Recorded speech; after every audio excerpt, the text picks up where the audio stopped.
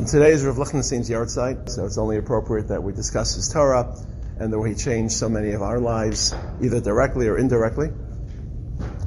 And sometimes a book is published and it's such a paradigm shift that it renders everything beforehand a little bit obsolete.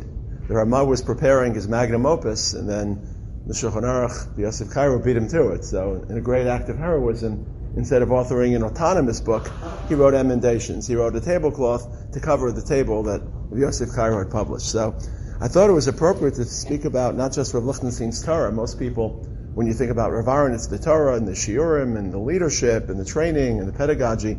But who was he as a Zionist, and how did he process this new world that we live in, this new reality that we navigate?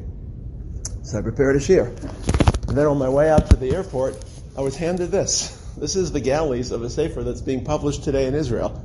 It's called B'Shuvcha L'Tzion, and it is a collection of about 25 to 30 sichot of Rav Lichtenstein and Rav Amital on Yom Yerushalayim and Yom Ha'atzmaut. So everything I say today is pre-publication of the book. I started to read it on the plane. It's actually riveting. So it's available through the yeshiva office. That's not why I came today to hawk the sefer. I don't get any commission. But I feel a little bit odd delivering a shiur without having completely perused the sefer and incorporated it. But I hope that some of the ideas that I've culled from my own experiences and from the sichot that I heard, some of which may be included in this, some of which may not be included, hopefully some of them will come through.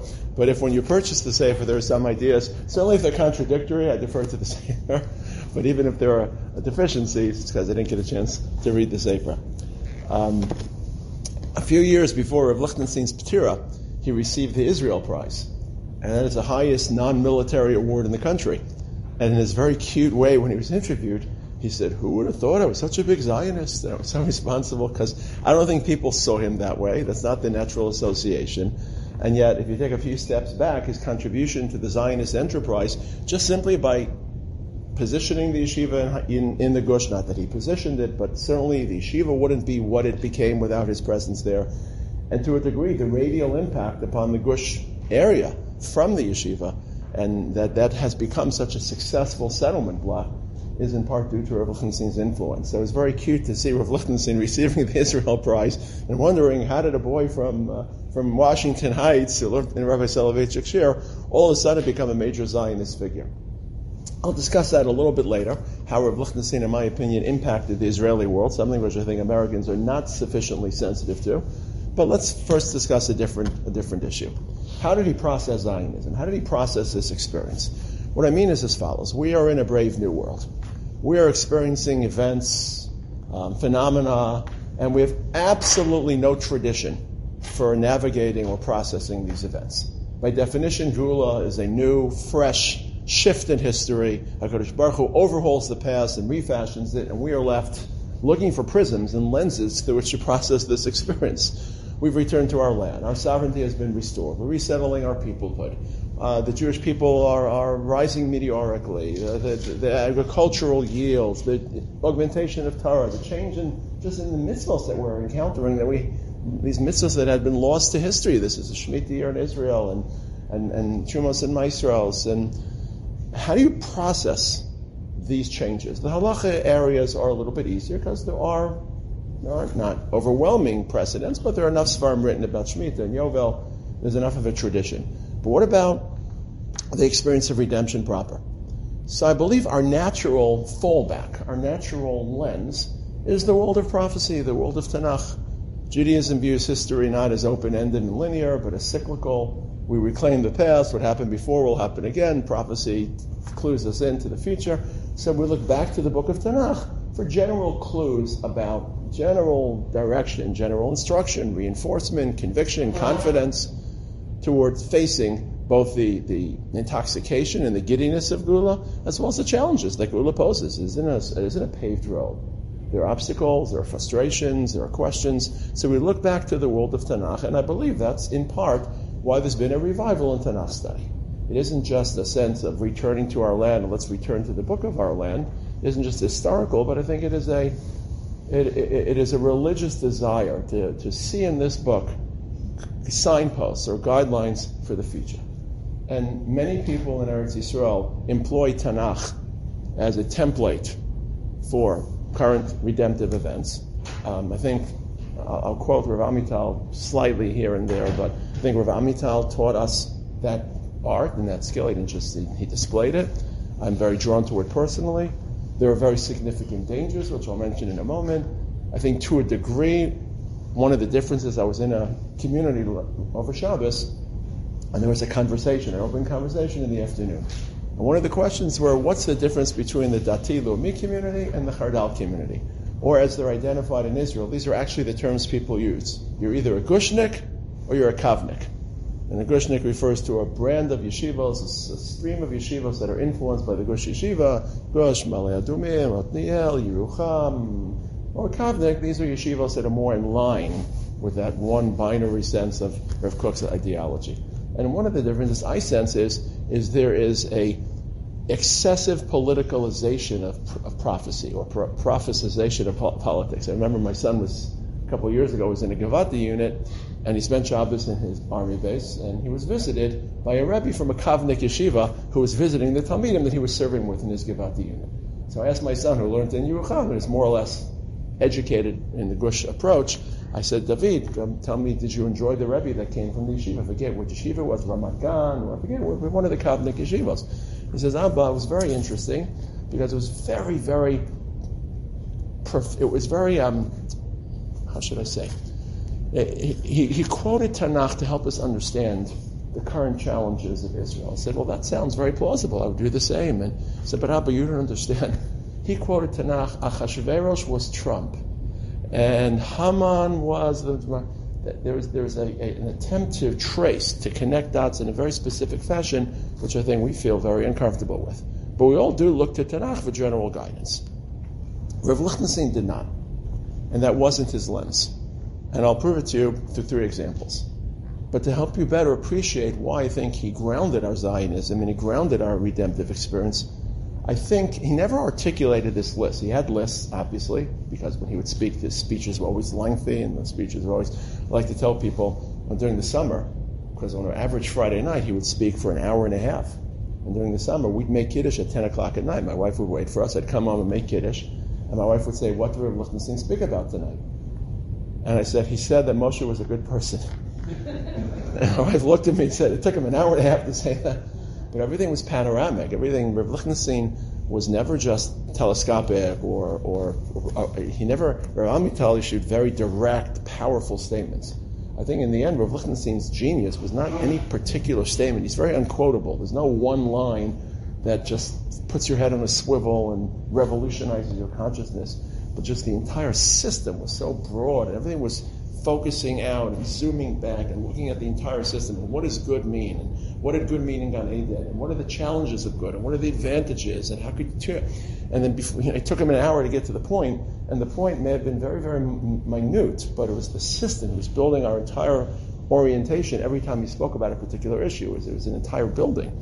And he would list us, but I never remember him listing the dangers of redemption, but they came up from time to time.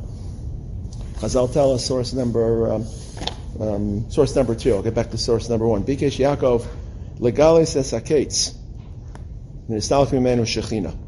That Yaakov already designed to provide a very specific roadmap for redemption, and HaKadosh Baruch Hu withdrew it, and HaKadosh Baruch Hu refused, and similar statements are made about Daniel. Remember, Yaakov and Daniel are both living at historical scenes, at historical junctures. So Yaakov is about to start the first galus. Daniel's about to launch, not launch personally, but to experience the launch of the second galus.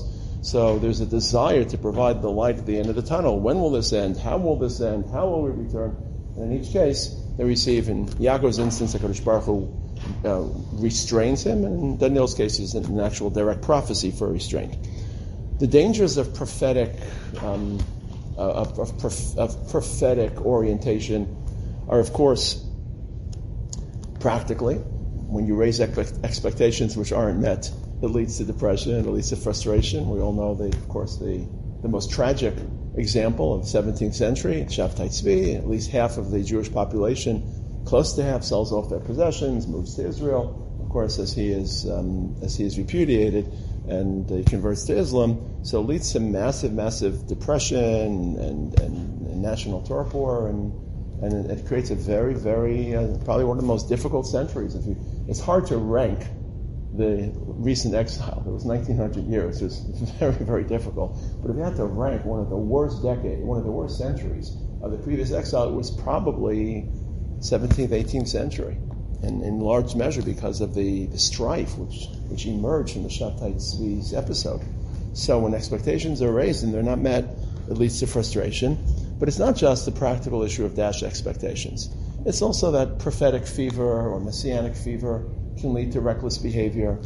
And the Bnei Ephraim are an example of people who were so desirous for redemption that they overshot the mark and they accelerated the process and they acted recklessly. Rav Lichtenstein would speak to us about that regarding the Ma'apilim in Parshas Shlach, who were just so enthusiastic, so covetous of an opportunity to repair their failure and to stream to Eretz Yisrael prematurely, which at that point was prematurely. So it's reckless behavior. And it's not just the reckless behavior, but it's also, it creates a sense of overconfidence. Geula is a very, very dangerous process because it partners a human being with HaKadosh Baruch Hu, and it shifts the delicate balance between Yiras Hashem and Avas Hashem.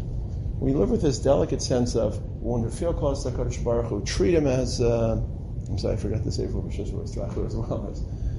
We want to treat him as someone that we feel partnered with. And then there's the Yerusha mind that we don't know him and we can't understand him, and his ways are mysterious to us. And lo machshav asay machshav asechem. And throughout Jewish history, these two interfaces of our relationship with HaKadosh Baruch Hu are always delicately calibrated. And to a degree, Hasidus tried to recalibrate the world of Abbas Hashem in a world that was too dark and too bleak and too much distance and too much mystery. And they introduced an intimacy with HaKadosh Baruch Hu that had waned, that had diminished, and they restored some of the balance between distance and closeness to HaKadosh Baruch Hu. But Geula can potentially upset that very delicate balance, and you feel too overconfident, and HaKadosh Baruch Hu is converted from Melech Malchei Amlachim, Nara Sehilos, into Achi is my brother, he's my partner, and there are many, part of the crisis that we're facing in the religious Zionist world in Israel is that there are a lot of 35-year-olds and 40-year-olds who are no longer classically religious. In Eretz Yisrael, you have to use the word classically religious because the boundaries aren't as binary as they are here. It's very, very clear. You're either Dati, you're not Dati, you're Orthodox, you're not Orthodox. In Eretz Yisrael, the Orthodox world, for better or for worse, is more of a spectrum, and moving a cursor. And how much of Orthodox life do you accept? Do you not accept? I'm not condoning it. I'm not endorsing it. I'm just describing it. But there are many 35, 40-year-olds who are no longer classically or completely religious or orthodoxly religious. And a lot of them trace it to the events of 2006. In 2006, when we withdrew from Gaza, so there was a range of Dati Lomi Rabbanim who guaranteed, this will not happen. We cannot imagine a world in which HaKadosh Baruch Hu would allow 8,000 Jews to be forcibly removed from their homes. And they issued a statement which to me still reverberates in my consciousness. They said 3 words: Hayo lo tiyeh. It can't happen. And what happened? We woke up one morning and it happened. So as an adult, we had the processors to understand and comprehend this dissonance. But teenagers don't have such complex processors. And when their rabbis convince them that this is impossible, and then it turns out that the tragedy befalls us, a lot of people became distrustful of rabbinic authority, distrustful of faith. And to me, it was unfathomable that 70 or 80 years after the Holocaust, 70 or 80 years after HaKadosh Baruch Hu allowed a tragedy of that magnitude to occur, that Rabbanim would feel so confident and banking on the will of Hashem and guaranteeing, where did this come from? In the Haredi world, and they had their own faults in their response to the disengagement from Gaza. But when they finally woke up and they finally wrote letters and they finally gathered the troops to try to protest the withdrawal from Gaza, the tonality was completely different. We don't know the ways of Hashem. We don't know why they say Sarah is occurring, and who is to know the Darchei Hashem probably loves that, but we daven to HaKadosh Baruch Hu. Again, they're not challenged by the experience of Geula because they're still living in 1848 or 17, so they don't have that challenge. But for our community, this is a very, very stiff challenge with many dangers, which is, of course, why Chazal were so careful. Source number 4, I want to quote some sources to provide some backdrop. Source number 4, Amr Bionasan, Itapach Atzmon Shemachash Vekitzim. This is why Chazal was so opposed to people who try to predict the future. Their bones should rot, their bones should decay. So Chazal were very harsh in their perspectives of people who are Machash Vekitzim. So I think these were the dangers that Rav Lichtenstein helped us avoid. And he helped us avoid this through the following device. Rav Lichtenstein's lens for processing the experiences in Israel, the Zionism in Israel, was not prophetic. His lens was in classic Brisker style, halachic. And I'll cite 3 or 4 examples. Now, part of it was because he was just a Brisker. And Briskers always try to apply halachic models to their experiences, whether they fit or don't fit. That's their mental constructs. But I think part of it because it grounded us. So let me describe 3 examples where I think everyone in this room, their immediate go-to, their immediate response would have been prophetic, Sefer Tanakh, Yeshaya, Yirmiyah, Zechariah.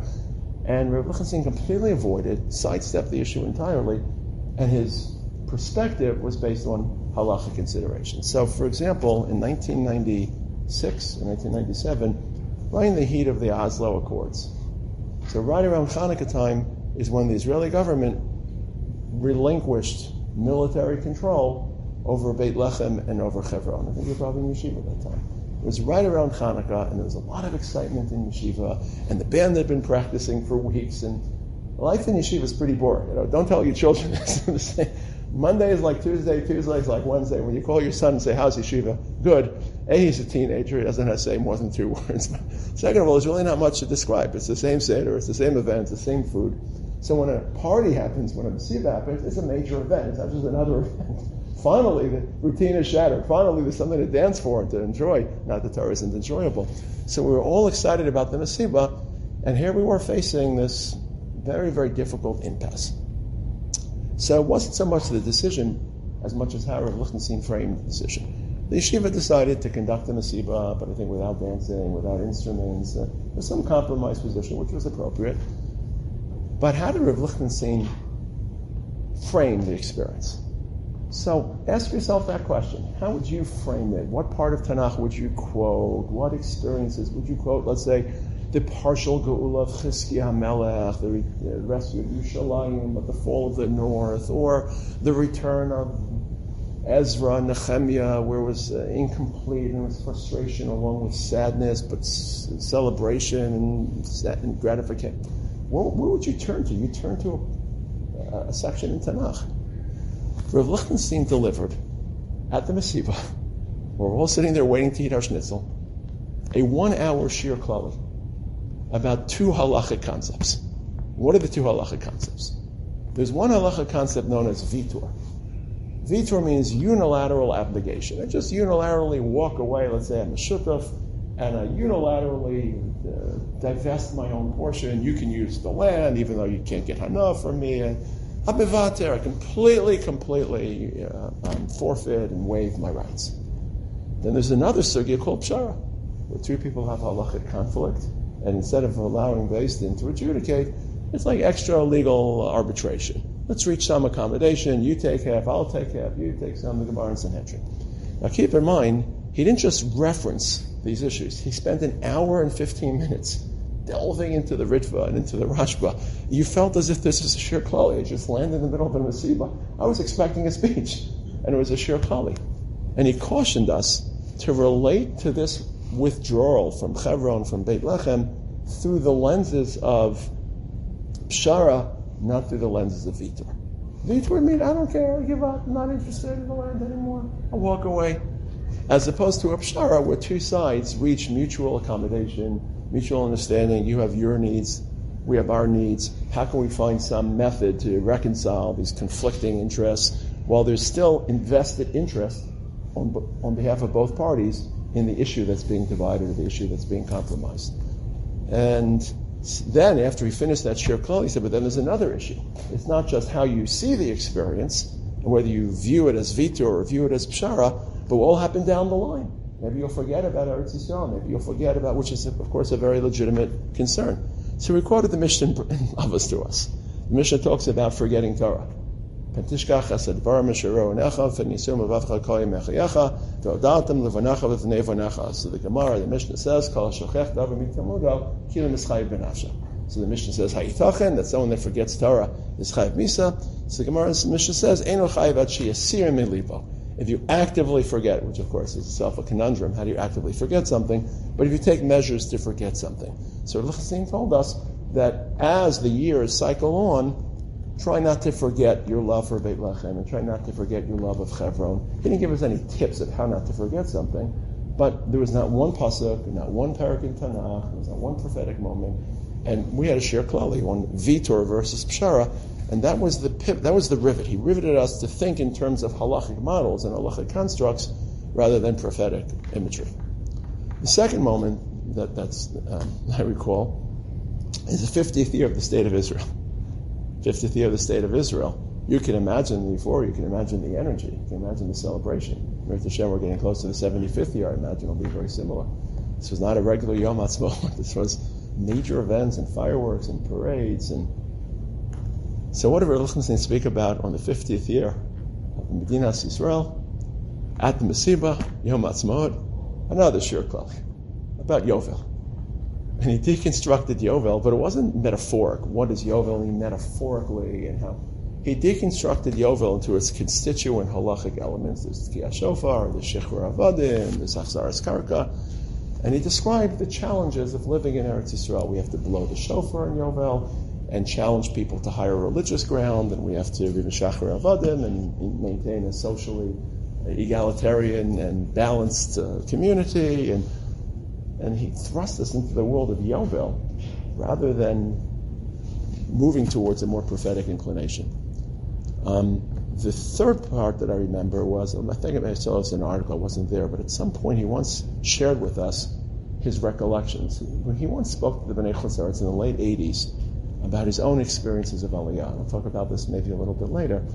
And someone asked him, or he told us, how did he experience in 1948? Someone asked him, what did he feel like in 1948?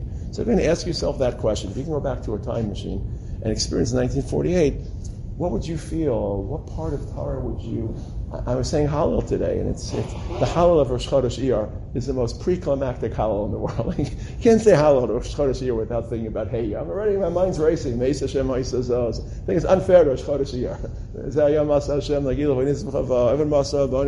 How could you not think about these psukim in their historical resonance? Rav Lichtenstein said that when he was young, he remembers that he recited and thought of Tehillim Perek Chaf Beis. Okay, you ready for Tehillim Perek Chaf Beis? If you don't know it, if you're not familiar, just think Yom Kippur. Okay? This is Yom Kippur. It's a Purim. It's a Purim reference, but it sounds a lot like Yom Kippur. Lam Natseach Alei Elas HaShachar, source number 9, Mizmor LeDavid. Keli Lama Zaftani, Rachok Mishuasi, Divrei Shagasi, Elokai Greyamam Velotana. Please Hashem, answer. You have been my support system. Now, of course, it's relevant because many people who lived through 1948, we have the luxury of looking at 1948 in the rearview mirror and celebrating the joy and the acceleration and the national celebration. People who lived through 48, this was life and death. This was great fear, especially 67. Amitabh told us what happened in 67. They sent women and children home from Israel, back to England, back to America. That's how frightening it was. They were digging mass graves. And the War of Independence had that same feel. But this is not Rav Lichtenstein as in 1948 speaking. This is Rav Lichtenstein speaking in the late 80s, early 90s, looking at 48 retrospectively. And his retrospective vision after the State of Israel has already been established, it's already consolidated, it's already secure. His memory milestone is Perek Chaf Beis in Tehillim, rather than the celebratory passages of Tanakh. So that to me was his major way of grounding. I think if you ask me to take a few steps back, what were Rav Lichtenstein and Rav Amital's joint contribution to religious Zionism? They created a grounded Zionism, a grounded redemptive experience. Rav Amital in his manner, Rav Lichtenstein in his manner, and it's very different from the Zionism that I think Rav Kook's Talmidim were brewing and were advancing. And Rav Lichtenstein's way of grounding was I almost never heard him speak through the lenses of Tanakh. Now, I hope I've proven it to you, but if I haven't, I will let Rav Lichtenstein himself prove it to you. Okay, so I have a card on an ace in the hole. I'll share with you two conversations that took place 50 years apart in two totally different settings with two totally different people, but the similarities absolutely eerie. One conversation took place between Rav Lichtenstein and Rav Hutner in 1962. One conversation took place between Rav Lichtenstein and Rav Sabato around 2012. There could be two people more different, two people which we all would greatly respect and admire, two people more different than Rav Hutner and Rav Sabato. And they're totally different conversations, but they end up in the same conclusion. So let's start with Rav Hutner. Rav Lichtenstein records in the final page. I'm sorry, it's a little bit out of order, but the final page. Rav Lichtenstein is in Israel in 1962, and he's visiting his Rebbe, Rav Hutner. And Rav Hutner asks him, what does he think about Eretz Yisrael? Back page. One day I went to see Mori Rabbi Rav Hutner, who used to spend summers in Israel. He had attachment to Israel. He had learned in Yeshivas Chevron when he was in Chevron. The back page. Close the pamphlet. I'm sorry, it came out a little bit backwards. Here, it's on the back page, the final page, backside. Okay? He began to ask me, what are my impressions? What do I see here? What do I feel? So Rav Lichtenstein lists his bucket list of what he sees in Eretz Yisrael. More mitzvahs, a more consolidated Jewish community. And Rav Aaron would share with us, I just quoted a few sources. If you want to turn back to the first page, the famous Ramban, he would quote for us that mitzvahs in Eretz Yisrael are authentic, and mitzvahs in Chutz La'aretz are just practice runs that will remain familiar. Source number 12, if you want to take a look, he quoted this Gemara often to us. Why was Moshe Rabbeinu so desirous to enter Eretz Yisrael? Because he could perform more mitzvahs. Rav Lichtenstein spoke often about the attention that Hashem places towards Eretz Yisrael. Source number 15, Eretz Yisrael, Mashke Osa HaKadosh Baruch Hu B'Atzmo V'chol Ha'olam Ha'idei Shliach. My Soloveitchik used to say that lack of rainfall in Eretz Yisrael is different than any other national crisis. Any other national crisis is an Eis Tzara. But lack of rainfall in Eretz Yisrael, the Rav called Hester Panim. Because the Kadosh Baruch Hu is the personal gardener of Eretz Yisrael. When there isn't rainfall, then Hashem is delivering a message, not just that there is some punishment you deserve or some crisis you have to overcome, but that I'm turning my attention away from Eretz Yisrael. So Hashem's attention is in Eretz Yisrael. There's greater opportunity for mitzvahs, as Moshe Rabbeinu desired. Rav Lichtenstein spoke about the famous Rambam, that we can only follow the calendar that Shmuel HaKatan developed. Why is today Rosh Chodesh? Because Shmuel HaKatan developed a calendar. But after all, Rosh Chodesh has to be determined by a Sanhedrin, and we don't really have a Sanhedrin, but we have a virtual Sanhedrin because Jews still live in Yerushalayim. And the Rambam writes that if at any point there would not be a Jewish community in Yerushalayim, that notion of a virtual Sanhedrin would shrivel, and our entire system of Rosh Chodesh would dissipate, would vanish. So Rav Aaron listed all these issues to Rav Hutner. Augmentation of mitzvahs, greater attention of HaKadosh Baruch Hu, the epicenter of Jewish history, the source of a virtual Sanhedrin. So now let's go back to the conversation. So he began to ask me, what are my impressions? What do I see here? I discussed with him the vitality of Jewish life and the sense of total community, as opposed to the diaspora, where one's life is more fragmented. So Rav Hutner responds, you could have had that in Eastern Europe. Don't tell me about the vitality and the concentration of Jewish life. You could have had that in the Shtefa.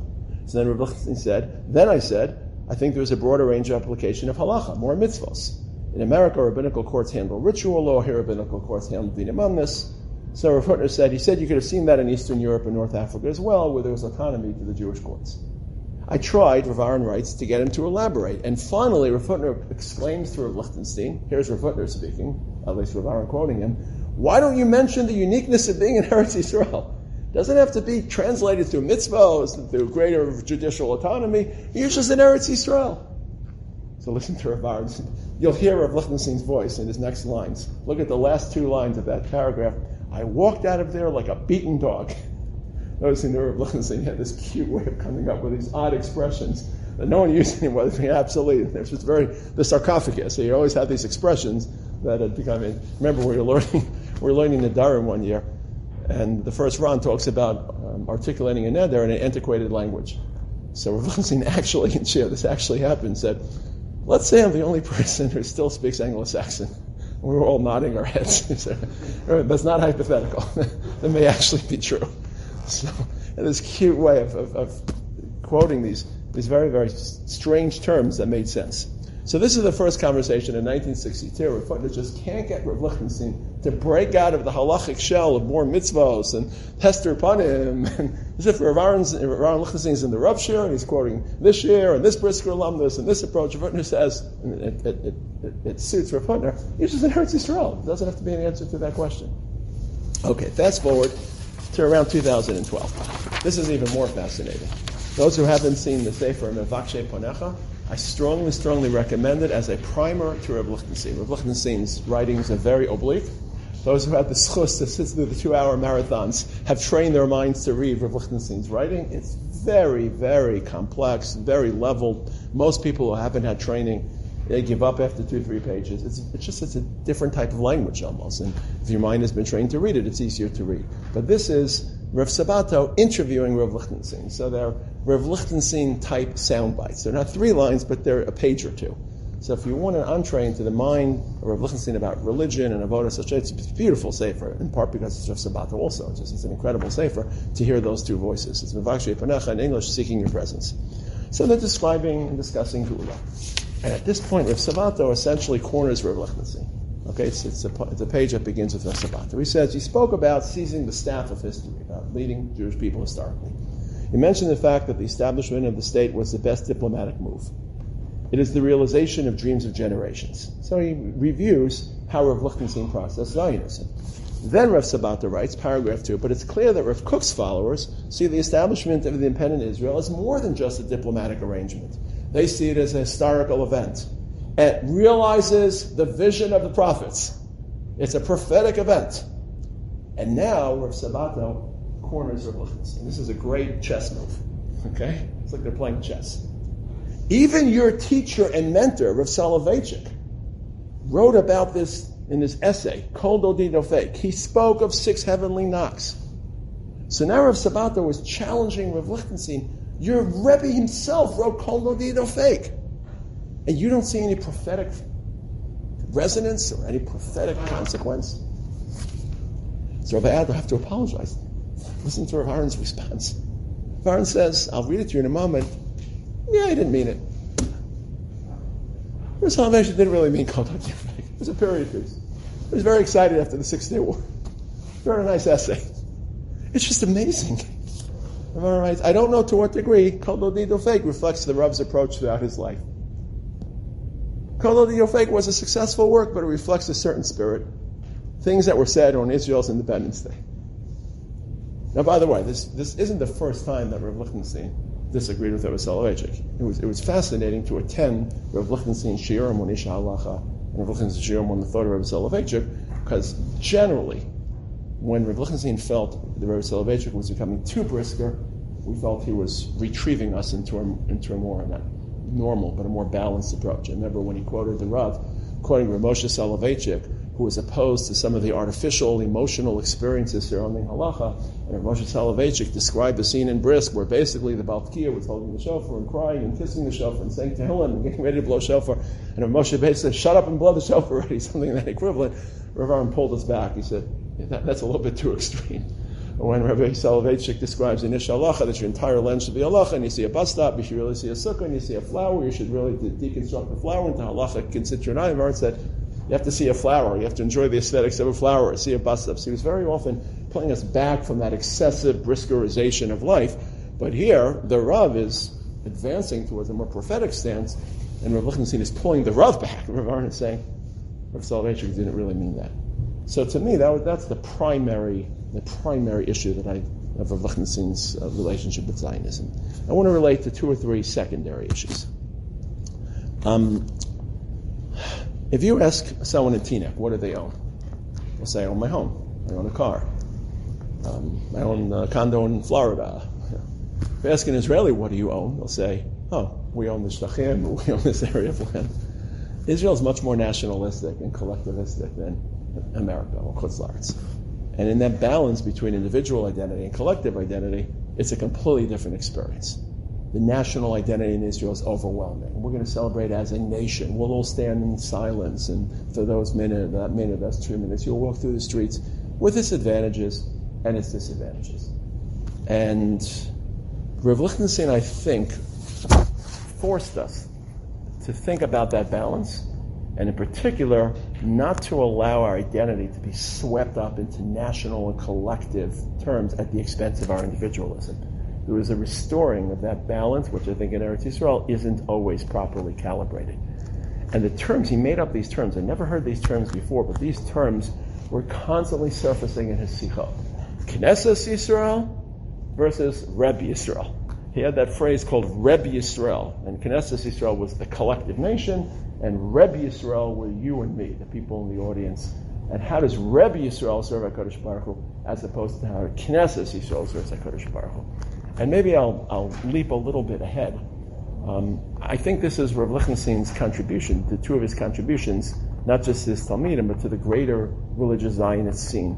When a lot of people think about Rav Lichtenstein's move to Israel, they're looking at it from an American perspective. This is a person who was designed to be the successor of Rabbi Soloveitchik, and he would have been the Rosh Hashiva of YU, and he would have trained Talmidim that would have served as Mechanchim and Rabbanim in this country, who ended up at a certain point moving to Eretz Yisrael instead. And how different would the American scene have been had Rav Lichtenstein made that decision in 1971 to remain? I'm sure we've all thought about that question endlessly as Americans or people that have lived in the American society. Where people don't sufficiently appreciate is how deeply he impacted the Israeli Torah world, and in two areas. Number one, the Hesder movement, which was still nascent in 71 when Rav Lichtenstein moved, was being driven primarily by Rav Kook and his Talmidim. And had Rav Lichtenstein not moved to Israel, I don't think the Hesder movement would be what it is today. And in particular, in these two elements.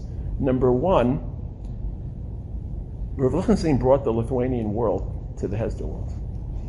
Rav Kook and his Talmidim, obviously Rav Kook was part of that world, but it was a break, and the Lamdas was certainly the type of learning was very different than in the classic yeshivas. And still today, and of course yeshivas, the learning is very different. And that Lithuanian flavor, as strange as it sounds to describe Yeshiva Har Etzion as a Lithuanian yeshiva, that's how Rav Lichtenstein saw his yeshiva. We would have panel discussions in yeshiva from time to time, and the discussion would be titled Gush versus Volozhin. And the premise was that they're the same DNA, same basic idea, a couple changes here or there, how are they different? But the very title implied how Rav Lichtenstein saw the yeshiva. And Rav Aaron brought the Lithuanian world, along with others, obviously Rav Chaim Goldberg and others, but I think Hesder would be very, very different. I would always be surprised and intrigued when Rav Lichtenstein, in the middle of a shir, would start quoting Yiddish. Now I know Yiddish because of my upbringing, but I can't imagine that more than 2 or 3 other people in the audience knew Yiddish. And he would always say something and shout something in Yiddish, and then he would translate it into Hebrew for the Israeli Bachrim. And I think it was his way of bridging us back to the past, of taking us back to that world, of letting us know that we were a continuation of that Masara, of that tradition, with the changes, with the reformations and the alterations the yeshiva provided. And of course the second aspect was this tilt towards individualism as opposed to collectivism. Rav Aaron spoke to us often about the issue of Pikuach Nefesh. I think it's a perfect metaphor just to split the difference between individualism and collectivism. If you apply Pikuach Nefesh to a state of Israel, then essentially you can never go to war, because going to war will entail casualties, and Pikuach Nefesh is Dechal Kol HaTorah Kula. So we can't launch a war because of Pikuach Nefesh. So the Minchas Chinuch actually speaks about this. He wrestles with this issue. Why isn't there an Issa? Why isn't there halacha? Pikuach Nefesh, Dechal Kol HaTorah Kula, which should ban warfare. But what's the real answer? The real answer is that Pikuach Nefesh is a halachic variable for an individual. So if I am ill, so my mitzvah, Pikuach Nefesh, L'chaybrem, this week's parsha is Dechal Kol HaTorah Kula. Pikuach Nefesh is not a halachic construct that applies to a tzibur. There are some halachic constructs that apply to a tzibur, Mina Melech, Mina Sanhedrin, Milchama. In Pikuach Nefesh, it's halacha miyachid, not halacha in the tzibur. He doesn't have to worry about Pikuach Nefesh. And that's essentially why we go to war. But Rav Lichtenstein would discuss Pikuach Nefesh with us as part of the larger conversation of peace for land settlements, when it was still an option on the table. Unfortunately, today it isn't. But in those days, in the 90s, where people were still actively discussing peace for land, he would raise Pikuach Nefesh as a concern. You can only raise Pikuach Nefesh if you're processing life in Israel at an individual level. If you're processing at a collective level, it makes no sense. It's completely irrelevant.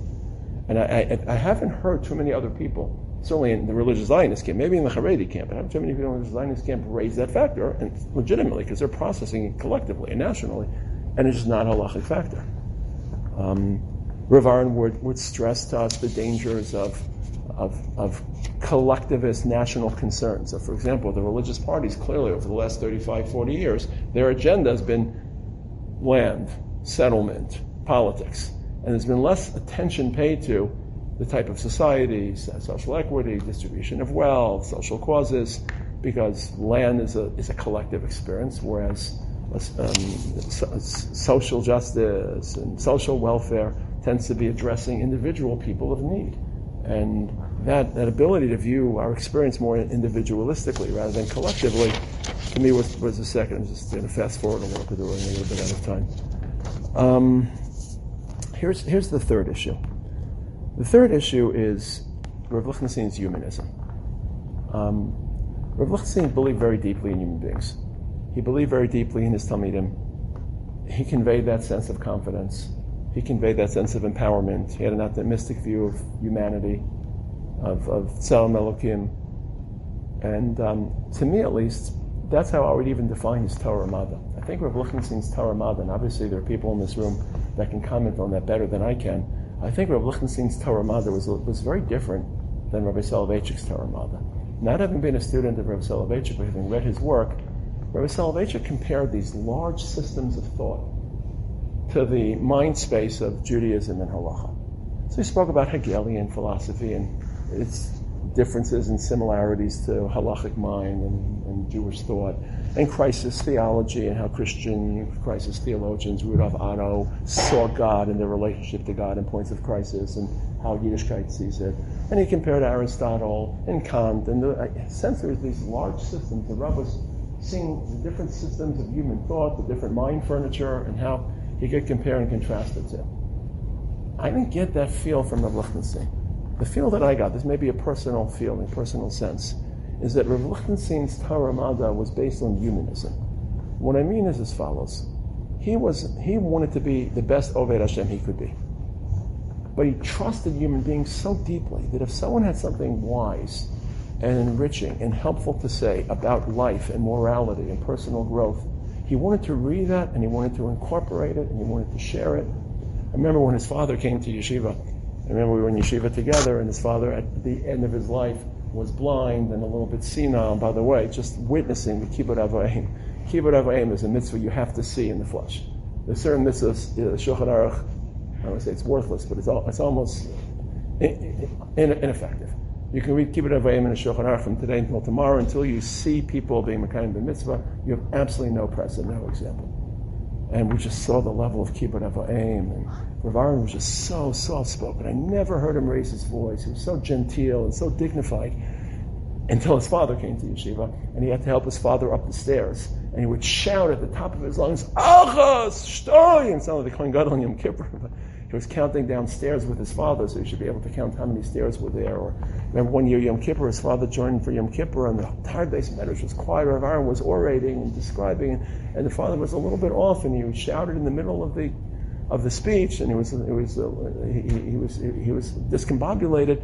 Rav Lichtenstein stopped the speech in midstream. We all sat there like statues. He sat down with his father, he calmed him down a little bit, he caressed him, and believe me, I forgot the rest of the speech. It was irrelevant, but just that scene is etched in my memory, the level of Kibbud Av V'Aim. So one year his father came for Shabbos. So the question was, could his father receive an aliyah? Because he's a summa allowed to have an aliyah for Kriyas HaTorah. So Rav Aaron gave a shir klali that afternoon. Says Masas Binyamin, can you not have an aliyah? Of course, we knew what the answer would be. Sometimes the verdict is in before the jury assembles. But he quoted to us as part of the shir Samson Agonistes. Samson Agonistes is a poem written by John Milton when he was in prison and was blind. So it's a poem about a blind prophet written by a blind poet. And Rav Aaron told us that if I want to understand my father's mind space, I have to read this, because Chazal didn't describe the mind space of a blind person. Quite frankly, there are more important things to be involved with. So he just believed deeply in human beings, and that's why the people he quoted were not the classics, Socrates and Plato. He knew them, but he was quoting these very obscure 17th century Anglican theologians who opposed secularizing influences. and Matthew Arnold and people we hadn't heard of, but he was searching not for comparing systems to one another, but trying to glean information that would help him be a better Oved Hashem. And I'll bring you two proofs. My first proof is a story. My second proof is a word I never heard him use. Rarely heard him use the word. It was mid-90s, and he was giving a long sikha. It was Parshas Bereishis. Now these, as I said earlier, were lengthy sikhot. Everyone's fallen asleep for shlofen. It's Friday night. Who wants to hear 2 hours? It's on and on and on. And the sikha, Parshas Bereishis, is about the fall of man. So we're all listening, half nodding, half sleeping. And all of a sudden he shouts, all the king's horses and all the king's men couldn't put Humpty Dumpty back together again. I'm like, our head shot up. Like, no, did he just quote Mother Goose? His quote? Like the Israelis came over to us after the Shir. Misa Humpty Dumpty. We show Now, evidently, that children's rhyme is a metaphor for the fall of man. Who knew?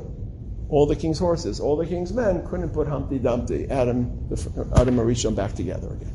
Okay. With all humility, let me ask you the following. I guess Rabbi Adler is best equipped to answer this question. Rabbi Adler, could you imagine the Rav quoting Mother Goose? Whatever Salvation quote Mother Goose. It was a different feel. It's not quoting Plato, it's quoting Mother Goose.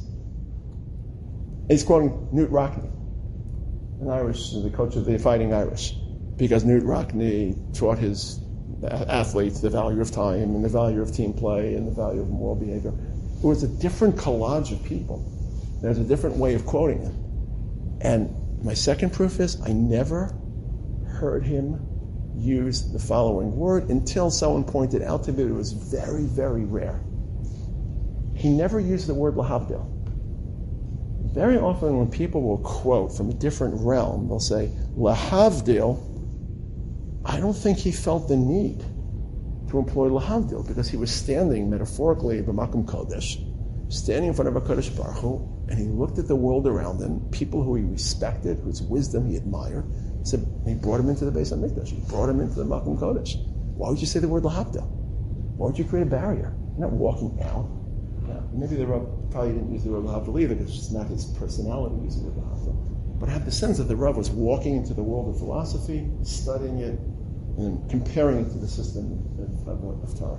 I just didn't get that feeling with Rav Lichtenstein. So I have to be honest, I was listening to a recording of Rav Lichtenstein the other day, and he did use the word lahavdil, but it wasn't about Jewish thought versus non-Jewish thought. It was about the Rambam and Socrates. He was comparing personalities. So I think reverentially he felt he couldn't say the Rambam and Socrates in the same sentence without using the. But when he quoted, when it was Rav Lichtenstein speaking about ideas, not Rav Lichtenstein describing personalities, never heard the word lahavdil. So I think his humanism was a key core ingredient of his Torah Umada, the way he viewed the world around him. But he also restored humanism in a world in which sometimes our nationalist agenda and our desire to settle our land, I don't have to tell you some of the trends in the religious Zionist camp that border on xenophobia and bigotry towards the others, and the respect for all human beings, and the ability to see kindness and compassion in all human beings, and in particular the people who are currently living in our land alongside of us, who have legal rights, and who we have to respect their rights as we continue our national agenda. That was a voice in the wilderness. A voice in the wilderness. It was so unique. I remember, some of you may remember, I was horrified, but there was a panel conversation between Rav Lichtenstein, I'm sorry, I'm still a little jet lagged, the Rav from Hebron, Rabbi Lior, right? Thank you. There's a conversation in the mid-'80s during the Intifada, and Rav Lior said something that it is better to allow 30 Palestinians or to shoot 30 Palestinians rather than the fingernail of an Israeli soldier to be harmed or clipped. Rav Lichtenstein was livid, was absolutely livid. And Rav Aaron's moral indignance shone through so often as we lived through Sabra and Shatila, and as we lived in 73 on the eve of Yom Kippur War. There was a European airliner that invaded Israeli airspace, and which, after repeated attempts to contact the pilot, they weren't able to determine whether it was a terror plane or whether it was a civilian plane. So the Israeli army shot down a plane that turned out to contain about 60 or 70 civilians who died innocently.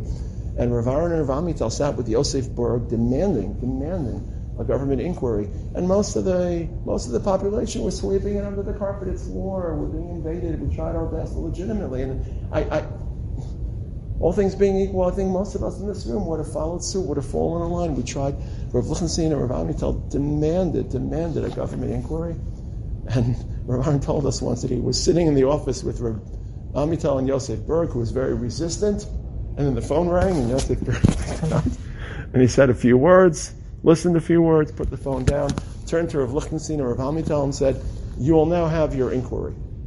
Who was it? It was Rabbi Soloveitchik on the line, who called Yosef Berg independently, threatening withdrawal of Mizrahi support unless they launch a government inquiry. So I just can picture that scene, or in 1995 when Yigal Amir assassinated the prime minister, and everyone was just, it's Esav Ra, it's a bad route, it's not reflective. Rav Lichtenstein was unflinching in his introspective self-examination. We have to look at ourselves and look at our community. How did we produce this? Varn used to give tremps to Palestinian women. In the early 70s, he would still stop and give tremps until someone in the yeshiva told him it may be a little bit dangerous. And I think that's part of his legacy. I think about that a lot. The irony is, when I think about Rav Lichtenstein, and I think about him often, 90% of the time it's not about the Torah he taught us. It's not about the Chiddush and Psachim Davav, or the Chiddush B'Abbas. It's about midos and orientation and life and marriage and parenthood. And he gave us a roadmap to life, of kindness and compassion and moral rectitude and courage and drive and the traits that he gave us at the Shiva. So there were three groups who were crying more, who were shrieking. There was less shrieking at the Shiva house. So one of them were the Aniyim, because the Aniyim used to line up outside of his house. And very often, Moshe, his son of Moshe, would tell me that these Aniyim would sit there, and Rav Aaron was trying to be helpful because he was a kind person, and he would say, maybe it's time to get a job. You obviously have a lot of medical bills. Things aren't successful financially. And very kind advice. And these Aniyim, not knowing who they were, would start lecturing Rav Aaron about the centrality of Talmud Torah. And they can't really get a job because they didn't really know he didn't announce himself. And Rav Aaron never retaliated. He understood. And he would write them large checks after they had chastised him for not valuing Torah enough.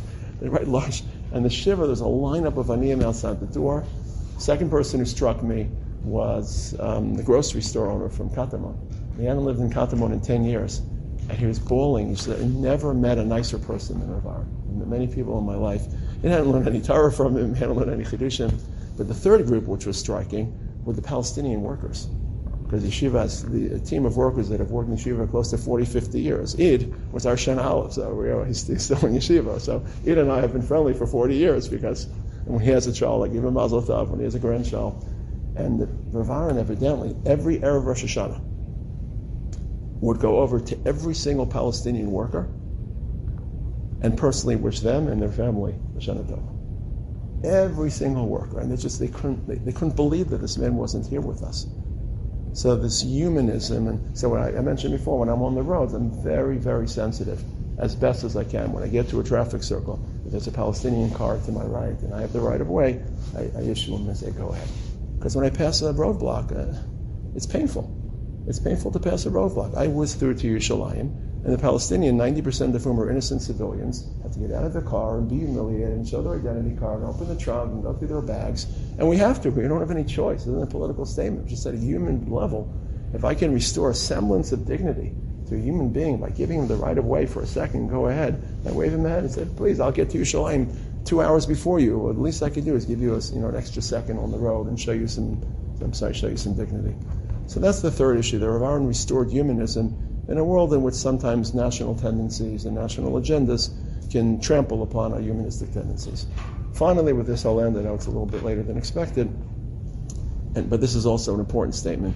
Rav Lichtenstein was a consummate institutionalist. He believed deeply in institutions. He wanted to participate within institutions. He saw himself as part of institutions. He was very, very collegial with Rabbanim. Every time a Rav came to Yeshiva, he showed him a lot of respect, not just his own Rabbanim. He believed deeply in working through institutions rather than being a maverick and an autonomous voice and a rebel and brave new ideas. and he belonged to institutions, and he contributed to institutions. I remember he used to come to YU and attend these seminars, and I just said, why is the Gadol Hador who could be sitting and learning, giving shir and listening to this person's big and that person? When he comes to the Orthodox Forum, he was just so deeply invested, and he listened, and he prepared, and he asked questions. And why am I saying this? I'm saying this because today in Israel, there's another fault line between different parts of the Dati Leumi community, which I spoke about earlier. Unfortunately, Rav Kook's vision never materialized. Rav Kook's vision, 1948, the state will be, he didn't know 1948, but as soon as the state will be built, it'll be a national revival, hearts will be turned back to Kadosh Baruch Hu, the secular Zionists will be formed, and of course, it just never happened. And I think there are two attitudes to that frustration. One attitude is, I think, the attitude of most people in this room, that secular Israelis are still our partners, we still have a common destiny, we're still working towards the same goal, and despite our differences, we have to find a way to make it work, because this is our police force, and our army, and our government, and our institutions, and our country, and essentially we're brothers, and we're working towards the same goal. That's obviously not the Haredi approach, the tonality is different, but even within the Dati Leumi world, amongst many Talmidim of Rav Kook, I believe because of that frustration, there's an adversarial sense that they're out to get us, and they're out to strip a country of its Jewish tone, and there's a witch hunt for Towers. Anytime there's a position he doesn't like, it's obviously a secular Zionist conspiracy, and that's why the reforms of, I'm not supporting or opposing the reforms of conversion or the reforms of kashrus, but anytime there's a change, there's this criminalization or villainization of the other, the left-wing Israelis in collusion with left-wing religious Zionists, and their intentions are impure, and there's a conspiracy, rather than just seeing ourselves as part of the same institution. Remember the conversations that took place in the yeshiva staff meetings when the army demanded that the boys spend more time in the army, which came to the cost of Talmud Torah. It was very, very frustrating. There's a lot of anger and a lot of resentment. And should we accede to the army's demands? Should we not accede to the army's demands? But at no point was there an us versus them mentality. At every moment is, we're part of the army. This is our army. They may be lodging demands which we can or can't meet. We always invited secular politicians to come visit the yeshiva, and unfortunately there's a aphasia of institutionalism today in Israel, and it's so painful to see violence directed at police and violence directed and statements, and when Smotrich issued, again, I don't like to delve into politics, it's just so embarrassing that people who are his political opponents shouldn't come to shul and shouldn't come daven. It's such an embarrassing statement. We don't want every year to come to a Beit Knesset to daven, even the most far left-wing individuals. Rav Lichtenstein always built within us respect for institutions, and respect for symbols of government, and respect for police, and respect for... And on that, I'll just end by quoting a conversation that took place between Rav Lichtenstein and Shimon Peres, which I omitted before, so I apologize. It speaks to both issues. It speaks to Rav Lichtenstein's respect for institutions, which is why Shimon Peres even bothered visiting the yeshiva, and came to Rav Aaron's Levaya, but it also speaks to Rav Lichtenstein's stress on individualism rather than collectivism. Shimon Peres visits the yeshiva, and he asks Rav Lichtenstein, because sometimes these conversations are just so revelatory.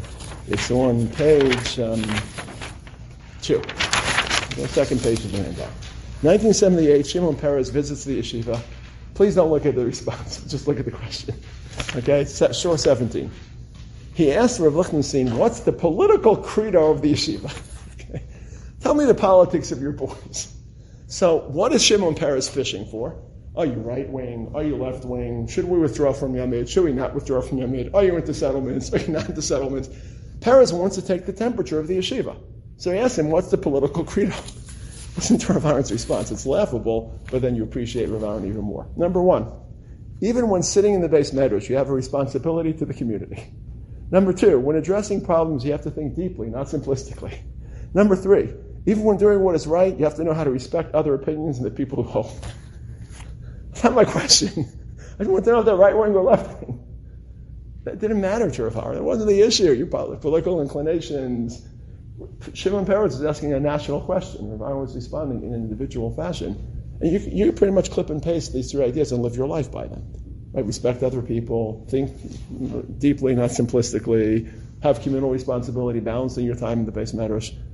And he respected Shimon Peres, he answered him, but he answered him in ways that Shimon didn't anticipate. So, hopefully some of what I said will be in late in some of this year. So I think it's being published today. And thank you for giving me the opportunity to share Torah of someone who we all had the big schus to have as a Rebbe for many of us, and for others who have had the schus to be deeply impacted by his life and his Torah. So thank you.